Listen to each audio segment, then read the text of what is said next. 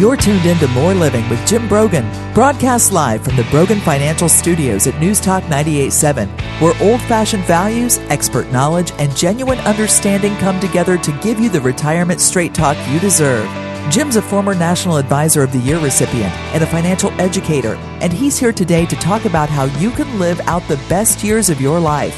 Jim and the Brogan Financial team have been helping retirees and pre-retirees across the Southeast for over 20 years in their pursuit of financial independence. You can reach them during the week at 865-862-6800. So sit back, relax, and get ready to learn, because More Living with Jim Brogan starts now.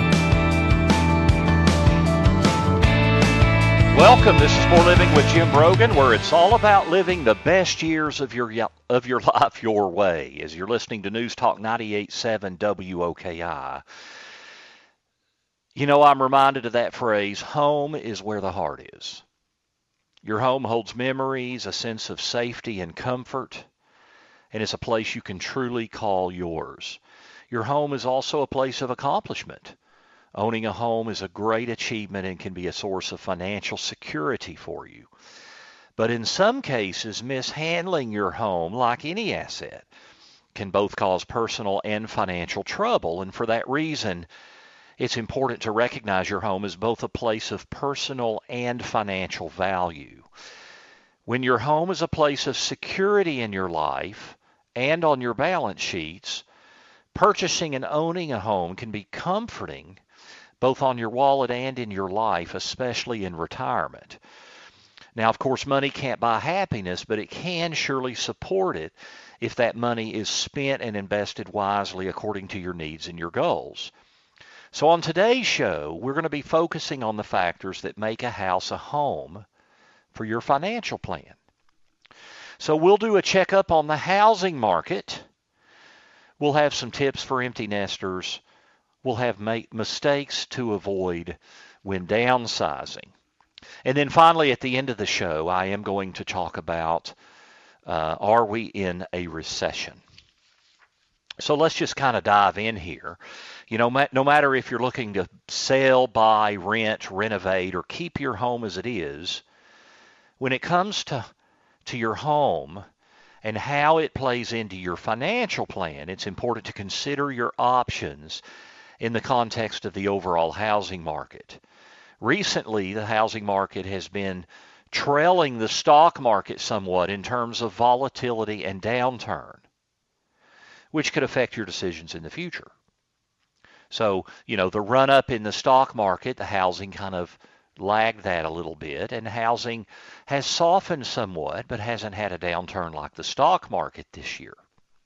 So let's look at the state of housing. You know, in bull market years, which we really had a raging bull market really going all the way back to 2009, but certainly the 5 years ending in 2021, you know, the Federal Reserve may have overshot the market and kept interest rates low for too long. And that, of course, spurs housing prices. As a result, the market must now wean itself off of those low interest rates. So we got used to consistent, explosive asset growth and easy economic environments. And we have to get used to down years now. And guess what? That's normal. It's not always a sign of catastrophe. Markets go through cycles, and that in the long haul typically makes the economy stronger. But it does have a unique effect on the mortgage and the housing sector. You know, it created a large demand, the low interest rate environment created a large demand for home purchases as consumers competed with near zero interest rates to purchase out of what was a limited housing supply. And this resulted in tremendous house price appreciation. Just in the last 2 years, 34% nationally increase in housing prices. And it boxed out many first-time home buyers who found themselves unable to compete against buyers willing and able to place a non-contingent offer above full price. But the housing market probably won't be in flux forever. You know, the Fed may now be overreacting in their quantitative tightening. So we were doing quantitative easing, the Fed was. So there were two things going on there. Quantitative easing, they were printing money and injecting it into the economy. And then to bolster the effect of that, they were keeping interest rates artificially low. And that created an enormous housing boom. Well, now they're tightening. They're doing two things. They've been increasing interest rates, and then they've also been pulling cash out of the market to a tune of $95 billion a month. And with all of the focus on increasing interest rates, the impact of pulling $95 billion a month out of circulation also has potentially, down the line, a pretty significant impact. And this could mean that at some point we go into recession, which could maybe pull mortgage rates back down again. You know, it's interesting because mortgage rates have come down a little bit from their highs when they got up in the low sevens. And some economic forecasts are saying rates could be back in the mid fives by the end of next year. You know, I'm not so sure. When they got up over 7, some economists saw them maybe going to 9%. You know, I think 2 years from now, mortgage rates are likely to be lower than they are now. As far as next year goes, will it happen that quickly? I'm not so sure. But you know what? Demand for home buying is still very high, and people are priced out. And so, you know, it would be a bigger problem if demand for home ownership was slowing, but in a macroeconomic sense, it's not. So I think one of the reasons housing prices nationally haven't fallen more is because the supply is so low. There's still tremendous demand for home ownership. So we look at this backdrop, and several things come up when I talk to people, especially as they approach retirement, about this issue with housing and their mortgages and their home values and what they should be doing. And so I'm going to kind of dive into three things here. The first is mortgage debt. The second is going to be this idea of retiring on the house. That used to be a big issue with people that lived in large urban areas and then moved to smaller, more rural areas. I think it's now pertinent conversation now, even in East Tennessee, the idea of retiring on the house. You're where you sell your home, harvest the equity, and then buy a less expensive home by either downsizing or moving into a less expensive market. That's what we're seeing a lot of here in East Tennessee with people that are moving here from other areas. They're retiring on their house. They're using that home equity to help their retirement. But with the recent surge in home prices, we also have greater tax implications, even with selling our primary residence, because home values have exploded so much. So when we come back from our first break, we're going to dive into these three things in terms of dealing with what's happening with housing prices. How do you manage mortgages? What's the right answer? This idea or notion of retiring on the house. But then, is that everything it's cracked up to be? And then also dealing with the tax implications of selling a primary residence with the explosion in real estate values. So stay with us. We'll be back. This is More Living with Jim Brogan, only on News Talk 98.7 WOKI. You better watch out. You better not cry. Better not pout. I'm telling you why. Santa Claus is coming to town. He's making a list and checking it twice. Gonna find out who's naughty and nice. Welcome back to News Talk 98.7's Brogan Financial Studios, where Jim Brogan is coming to you live with important news and advice to help you achieve your dream retirement. Get ready to learn and live. Here's your host, Jim Brogan. Welcome back to More Living here on News Talk 98.7 WOKI. I'm Jim Brogan. We're with you every Saturday from 9 to 10 a.m. and again from 3 to 4 p.m. You can also catch all of our podcasts online at broganfinancial.com. Click on radio. We're talking about the implications of the surge in real estate values and what that means maybe for your retirement. And I'm going to bring up in this segment 3 major areas that I get asked a lot of questions about. And the first is, Jim, how should I manage paying off my mortgage, or should I even worry about paying off my mortgage? And I think it's overly simplified in order, when we say things like, oh, you want to be completely debt free. The mortgage, that is the one thing where you're borrowing money against an appreciating asset. You expect your home value to increase. When typically the other debts that we buy, that we have, that we want to avoid are things that will lose money. Our cars, purchases when we live beyond our means. That's the type of debt we really want to avoid. Mortgages are debt on an appreciating asset. So how should you manage that? I will say the number one thing I can say about that is that there is a tremendous value in having your mortgage paid for when you retire.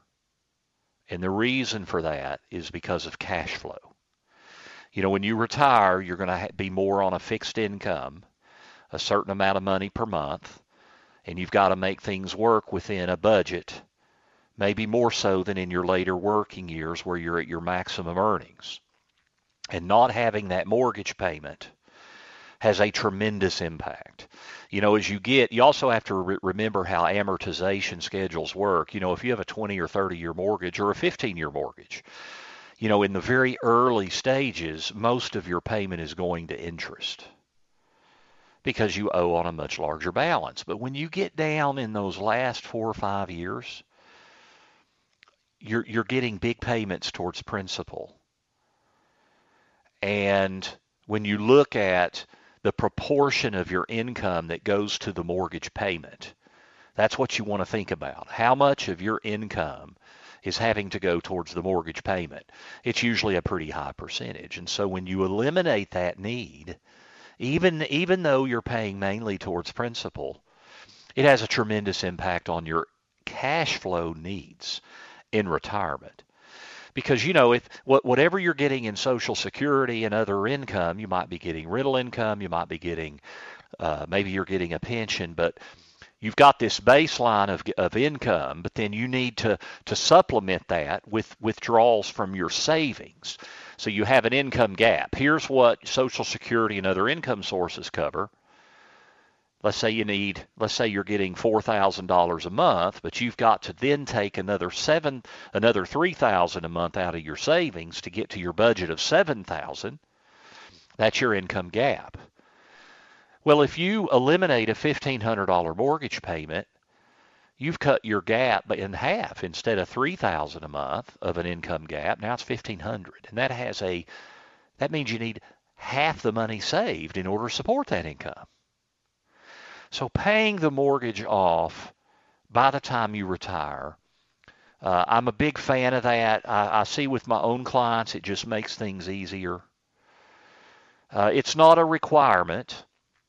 What you don't want to be doing, you don't want to be taking money out of an IRA or a 401k or other retirement account typically to pay off a mortgage, because there's a huge tax bill associated with doing that. Because, if you take out $50,000 or $100,000 out of your IRA, you have to pay income taxes on it. So you don't have a net of that to pay off towards the house. So you've got to look at the tax implications of paying off your house. What types of investments do you have to liquidate? And I'm also not a huge, if you've got a mortgage rate at 2.5% or 3%, I don't think paying it off before you retire is a huge issue. But having it paid the day you retire is huge. Now then, second, this notion of retiring on the house. Now this has always been a very popular retirement strategy for people that live in much, much more expensive markets like California, New York, Chicago, places like that. Home values there are much higher. They have equity. They sell that house. They move to a lower cost of living area. Now, they're still going to need a house. They either have to pay for the house in cash or borrow, which again, we don't like mortgages as much in retirement, or they have to rent something. I mean, you're going to have housing costs in retirement regardless of where you live, even if it's just to pay rents. Most people want to own, but the idea of retiring on the house, and this is, again, we're seeing this a lot in East Tennessee, people moving here from other markets. Somebody lived in LA, they sold their house for $2 million.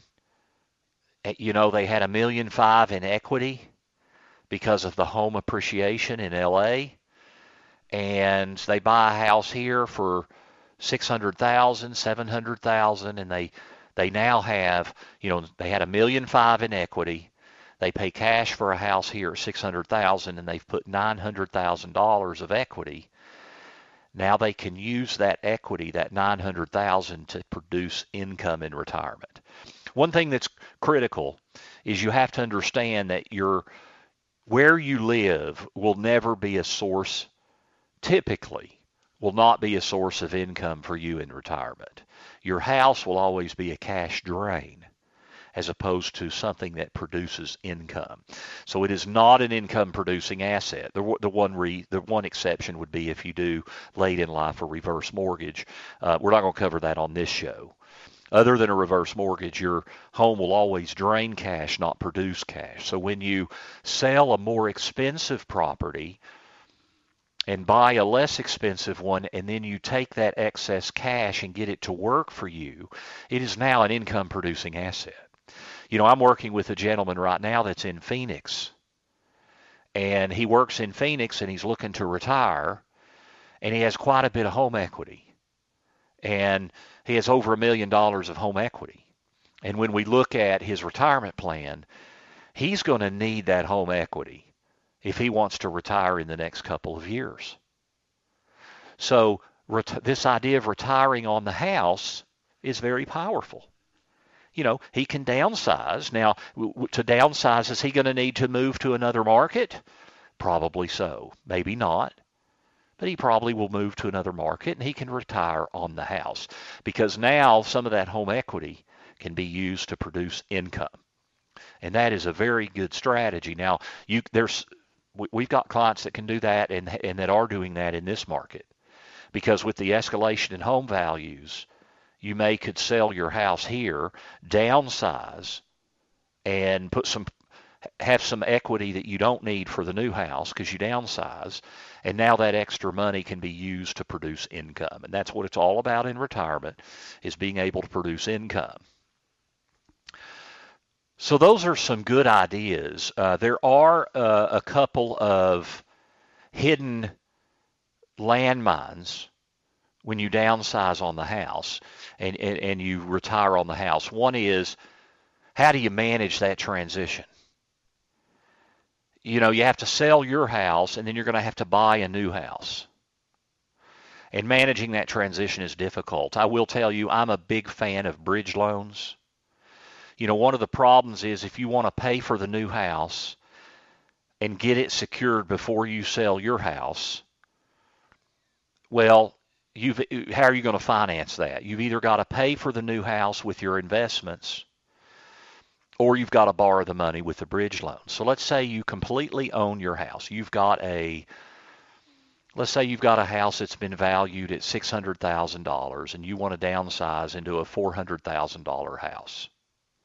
And you've paid for your house, so you fully own your $600,000 house. Well, you could do a bridge loan where you're borrowing $400,000 against the value of your own house to get you through the transition. And then when you sell your house, you can then pay it off. So you can go ahead and secure the new house before you sell yours. Now, obviously then the issue is, how quickly can you sell yours, and what are those finance costs? And that's where, before you do all those things, you should be talking to an experienced realtor who's really good at appraising, at estimating values of homes in the area where you're going to be buying in the area where you're selling. And you really want to get good advice from a realtor before you start that whole process. But the reason I'm a fan of bridge loans is if you feel like you can sell your home pretty quickly once you've secured your new home, is number one, you don't have to sell your current investments. And let's be honest, the stock market, the bond market are both down double digits this year. So you really don't want to be liquidating stock and bond investment that's down double digits while they're down. You want to have time to ride some of this stuff out, and that's the key to successful risk-based investing, is being able to have time on your side. If you have to sell in order to put down on the new home, that could be a problem.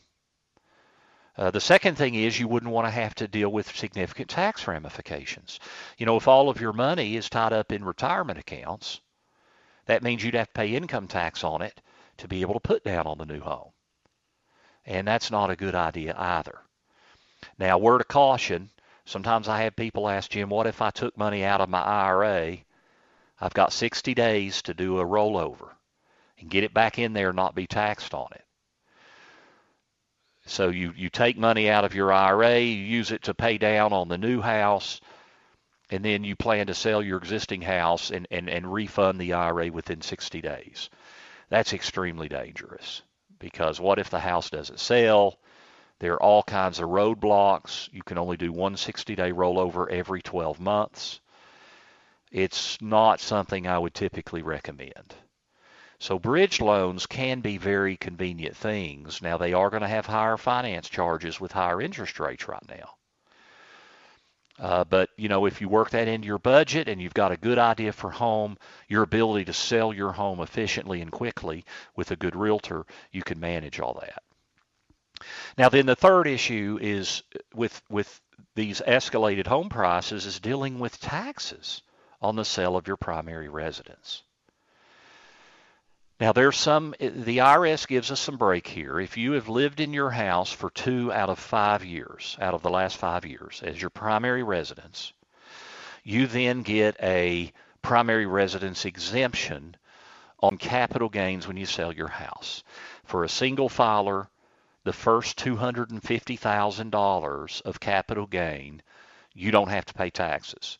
For a joint filer, you don't have to pay taxes on the first $500,000 in gain. The challenge is, with today's real estate prices, we have many clients that are selling their primary homes and they're making more than those exemptions. And there's really not a good way around that capital gain tax. You know, you cannot do a 1031 exchange for new property on your primary residence. So you'd have to go through a lot of rigmarole to turn that into a investment property and then down the line sell it. As a rule, you're just going to have to deal with that tax burden.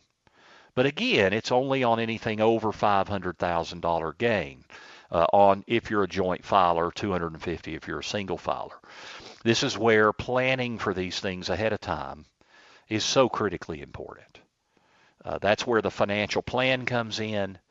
And, you know, ultimately keep in mind, with pretty much without exception, every client I've had that has sold their primary home or are selling their primary home and dealing with a long-term capital gain that is more than that exemption of either $250,000 or $500,000, just remember you're exposed to that because you've made a tremendous amount of money on your residence. And ultimately, I'd rather make $600,000 on selling my primary residence than making $400,000. And yeah, that means you've got a long-term capital gain on a little bit of the money, but you're still making more money. Now, yeah, you've got to pay more for the new house, so it can provide a challenge, and I understand that. But again, not the worst thing in the world to be making good money, and then that's where the financial plan comes in. So dealing with our primary residence in these times of real estate values going up so much is so critically important how we manage all that. Now, when we come back in our next segment, we're going to talk about protecting your finances as an empty nester. So stay with us. This is More Living with Jim Brogan right here on News Talk 98.7 WOKI.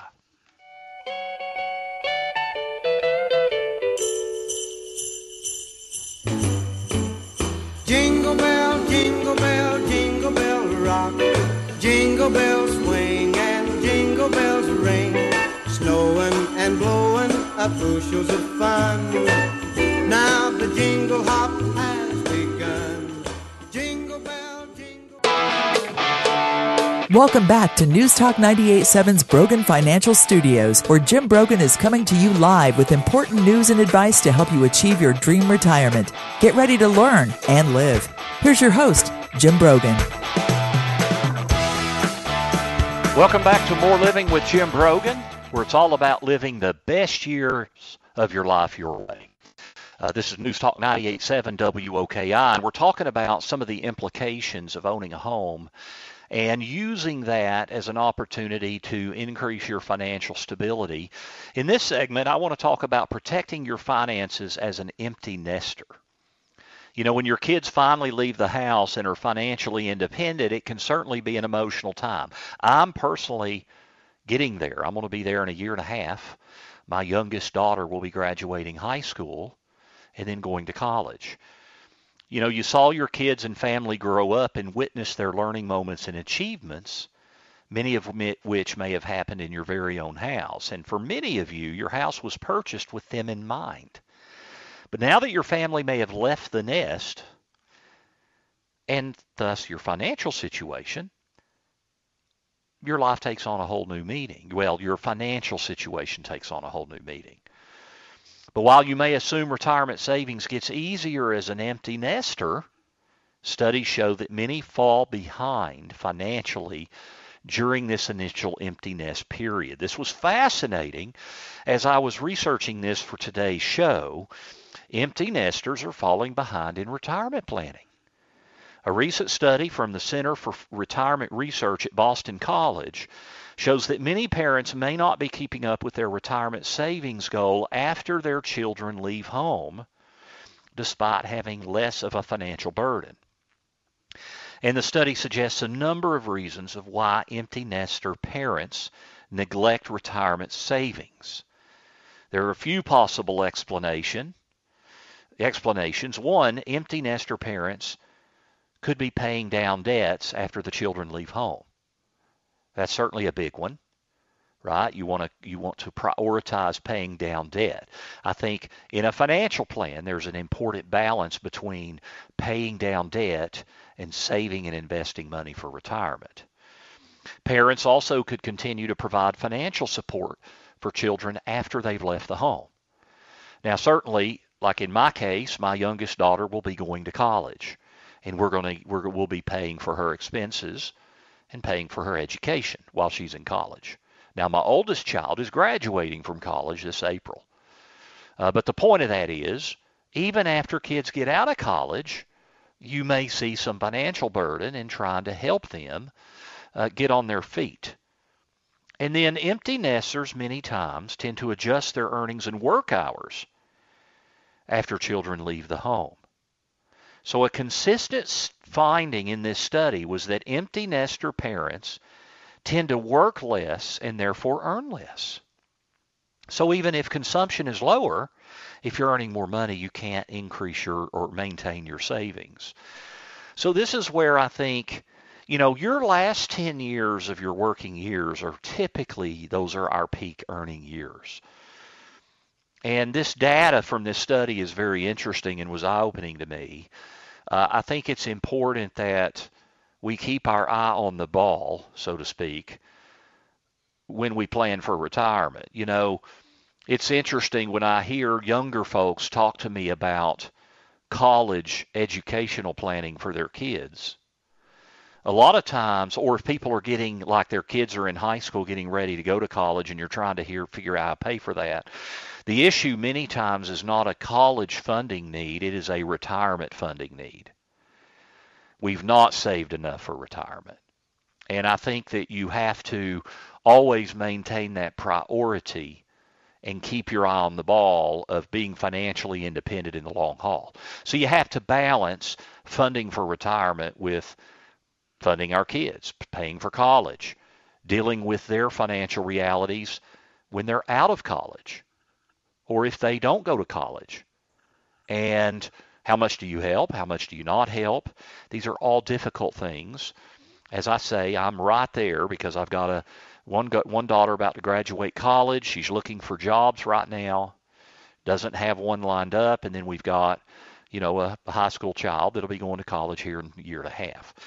So, but we cannot sacrifice our long-term retirement planning in order to pay for college.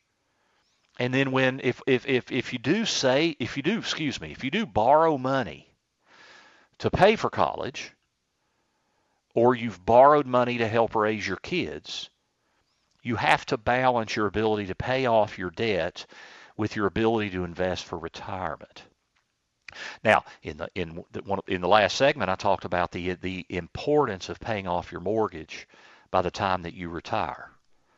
It does have a huge impact on cash flow. But this is where the income planning for retirement income becomes so critically important, and managing debt before you retire, managing savings and investments before you retire, all of these things are just critically important. With one of the benefits of the huge inflation rates that we're seeing is all the cost of living increases in the Internal Revenue Code in terms of tax brackets, deductions, amounts we can save in our retirement accounts. They're all going up a pretty good amount next year. If you're 50 or older, you can put up to $30,000 next year in your retirement account at work, 401k, 403b, up to $30,000 of your income, as long as you're earning that much, can go into a 401k plan or 403b or other retirement account, and you can either put that in, depending on your employer plan, you could typically put that in pre-tax and get a tax deduction. But you could also, if your plan has a Roth option, you could consider putting that in to the Roth, but then you don't get the tax benefit going in. So in our last 10 years before retirement, we typically are making more money. We typically have the ability to save more. The IRS provides a catch-up provision once we're in the year of our 50th birthday, both for IRAs and for retirement accounts at work. Then we also have to manage debt and paying things down. The decision to cut back on work hours has to be very carefully considered. That's what this study is showing at Boston College. Many people cut back on their hours and therefore derail some of their financial planning. So just be very careful. This is where retirement income projections become very important for down the line. So I would urge you to put a financial plan together to be able to accomplish what you want to accomplish. Now, on the subject of cutting back on work hours, I do want to be clear on something. What we're talking about here is this data that shows that many empty nesters cut back on work hours because they feel like their financial obligations are not as high, but they therefore cannot save as much. That is one thing. Another thing, though, that is extremely effective in retirement planning is when you are pretty much at retirement age, whatever that is for you, 63, 65, 66, maybe 70, whatever that is for you, and the idea of working part-time in the first 2 or 3 years of retirement. Working part-time in the early years of retirement has a tremendously positive impact on your retirement plan, because that part-time income, where maybe you can control your schedule. We have a lot of clients at Brogan Financial that do consulting work. They retire, they do consulting where they work maybe 50 to 60% of the hours.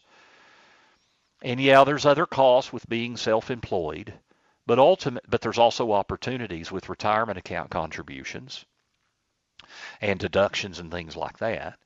But the bottom line is that means you don't have to withdraw as much from your savings to fund your income because you have a transition where you're working part-time in retirement.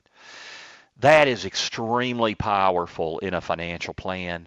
So I just don't want to confuse that idea, which is very powerful, with this idea that once you're an empty nester, maybe you're in your early 50s or late 40s or mid 50s, in my case, when I'll be an empty nester, that you don't cut back on hours to the detriment of saving for retirement. When we come back from our last break, I'm going to dive into the topic that we see discussed in the news a lot, and I get asked a lot in my office: are we in a recession yet? So stay with us. This is More Living with Jim Brogan here on News Talk 98.7 WOKI.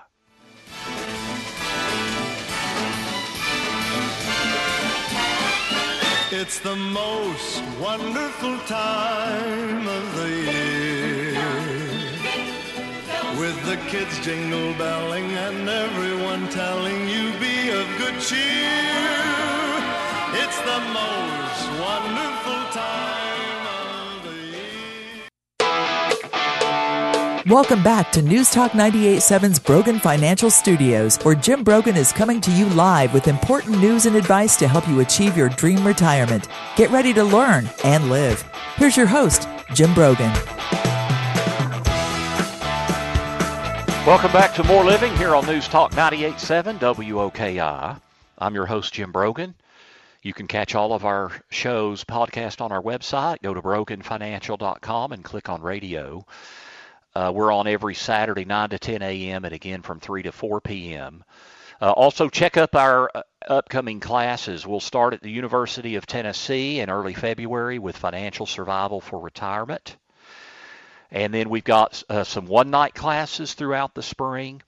If you go to broganfinancial.com and click on classes, you can find out all the classes that are scheduled in the spring from February through May, and you can also go ahead and register. Both the University of Tennessee and Pellissippi State has their classes up on their websites and ready to accept registration. So we'd love to see you there. My goal in those classes is to inform you so you can make prudent decisions that can impact the quality of your life. Are we in a recession yet? You know, for many of you, recession feels like it has already hit. People working in some industries, especially the tech industry, are experiencing mass layoffs and hiring freezes, while those who travel long and often for work have seen rises in gas prices rip through their monthly budgets. If you're approaching retirement, you may have gotten queasy if your portfolio values dropped hard and fast over the last year. But if we take a step back and look at how recession is defined, how it's occurred in the past, we may find the question, are we in recession, is not as cut and dry as you may think. You know, though the economy has sputtered in 2022, it has been resilient. The conventional benchmark that you hear sometimes, and this was a big controversy this summer, is, you know, if we have 2 consecutive quarters of a slowing economy, that defines a recession. And in the first and second quarter, we did have declining GDP. And that is, if you look up the dictionary definition of a recession, that's what you'll find typically. However, in the U.S., the Bureau of Economic Analysis, which was an agency, it is an agency embedded in the U.S. Department of Commerce, they kind of define whether or not we're in recession. And in the third quarter, economic growth was up 2.6%. Well, see, one of the reasons that we don't just define recession as 2 negative periods of GDP growth is because of some, you know, it's hard to take a $30 trillion economy and dial it, or let's say 25 trillion, 20, whatever. It's hard over a $20 trillion economy. It's hard to take that number and bake what's going on in that entire economy based on one number like GDP growth. And here's the reality. Some of the numbers that affect our GDP growth are trade. You know, when we have our trade deficit increase, meaning we have less exports, we're exporting less in relation to what we're importing, that actually has a negative impact on GDP. Inventories How much are companies adding to inventories or selling out of existing inventories has a big impact on our GDP, as does government spending. So our economy grew at a rate of over 2.5% in the third quarter, and a lot of that reflects strong exports, which was a weakness in previous reports. That doesn't mean our economy is necessarily growing again. So if we look at GDP excluding inventories, trade, and government spending, we have lost some steam since the start of this year, coming in at just 0.08% in the third quarter. So we are seeing some signs of slowing GDP growth. Are we in a recession right now? The answer is we really don't fully know. We may be in a mild recession. I do not personally think we're in the start of a recession. However, there are some really, really smart economists out there that do think we are in the start of a mild recession. You know, we don't know we're in it when we're in it. We find out, you know, down the line when the recession started. I do think recession is coming. We're either in it now or we will be in it in the future. Will it happen next year or will it be in early 2024? I'm not sure. Will it be a deep recession? Will it be a mild or a moderate recession? Obviously, we don't know that. I tend to subscribe to the more moderate viewpoint. I don't think it's going to be deep. The question is, how long will it last? And this is an important question because of the inflationary concerns that we're seeing right now. You know, the Fed, their central effort right now is to control inflation. But by doing that, by continually raising interest rates and cutting back on money in the economy, by decreasing the money supply, they're trying to slow economic growth. They're trying to slow demand because demand is so much greater than supply right now. And so they're going to slow down the economy. The question is, how far do they go and how much do they slow it down? Does that trigger a recession? We are seeing signs of labor inflation slowing down. That's a good thing, I think, because until labor inflation comes down, I don't know how we get our arms around inflation. You know, there's been a lot of speculation that up until the last couple of months, you know, the economic numbers have continued to be very strong. People are continuing to spend money, and it's because they're making more. So while things are costing more, people are making enough to cover it. But now labor inflation is starting to slow down. So the Fed, I think, is going to continue to raise rates. They're probably going to do a 0.5 point increase next week. They're probably going to continue to do rate increases. And how much does that slow down the economy? And do we reach a point where we see recession? I think we will. However, don't try to time the stock market. Our market bottom in relation to recession typically happens 7 to 8 months prior to recession because the market is a forward indicator. It's looking at where we're likely to be in 5 or 6 or 7 months. Not where we are now, where we're likely to be in 6 months. So we'll oftentimes, by the time we're in a recession, the market's already priced that and is now pricing us coming out of recession. But it does mean more economic instability and more volatility and turmoil, and this is where having a good measured financial plan that measures risk of investments and balances risk and reward and also structures stable income in the early years of retirement is more critical than it's ever been. Today we've discussed the financial implications of the real estate market, owning your home, negative implications of empty nest, and then we've also discussed recession, because a greater financial plan provides for greater wealth so you can live the best years of your life your way. Thank you to Riley for running the board today and engineering the show. Thank you to Jill for helping produce the show. Check us out online, broganfinancial.com. We've got lots of resources. You can click on resources and download some complimentary guides. We've also got our blogs. And we've got all of our radio shows and our Dollars and Cents segments podcast on our website. Go to broganfinancial.com and click on radio. Have a very blessed weekend as we celebrate and get deeper into the Christmas season.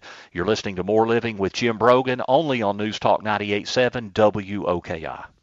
The views expressed by Jim Brogan and his guests are not that of Cumulus Media. Any discussion of financial, legal, and tax planning strategies is not intended to be individualized advice and is general in nature. Always consult with your advisor for advice specific to your needs. This program's content does not represent a recommendation of any particular security, strategy, or investment by Jim Brogan or Brogan Financial Incorporated.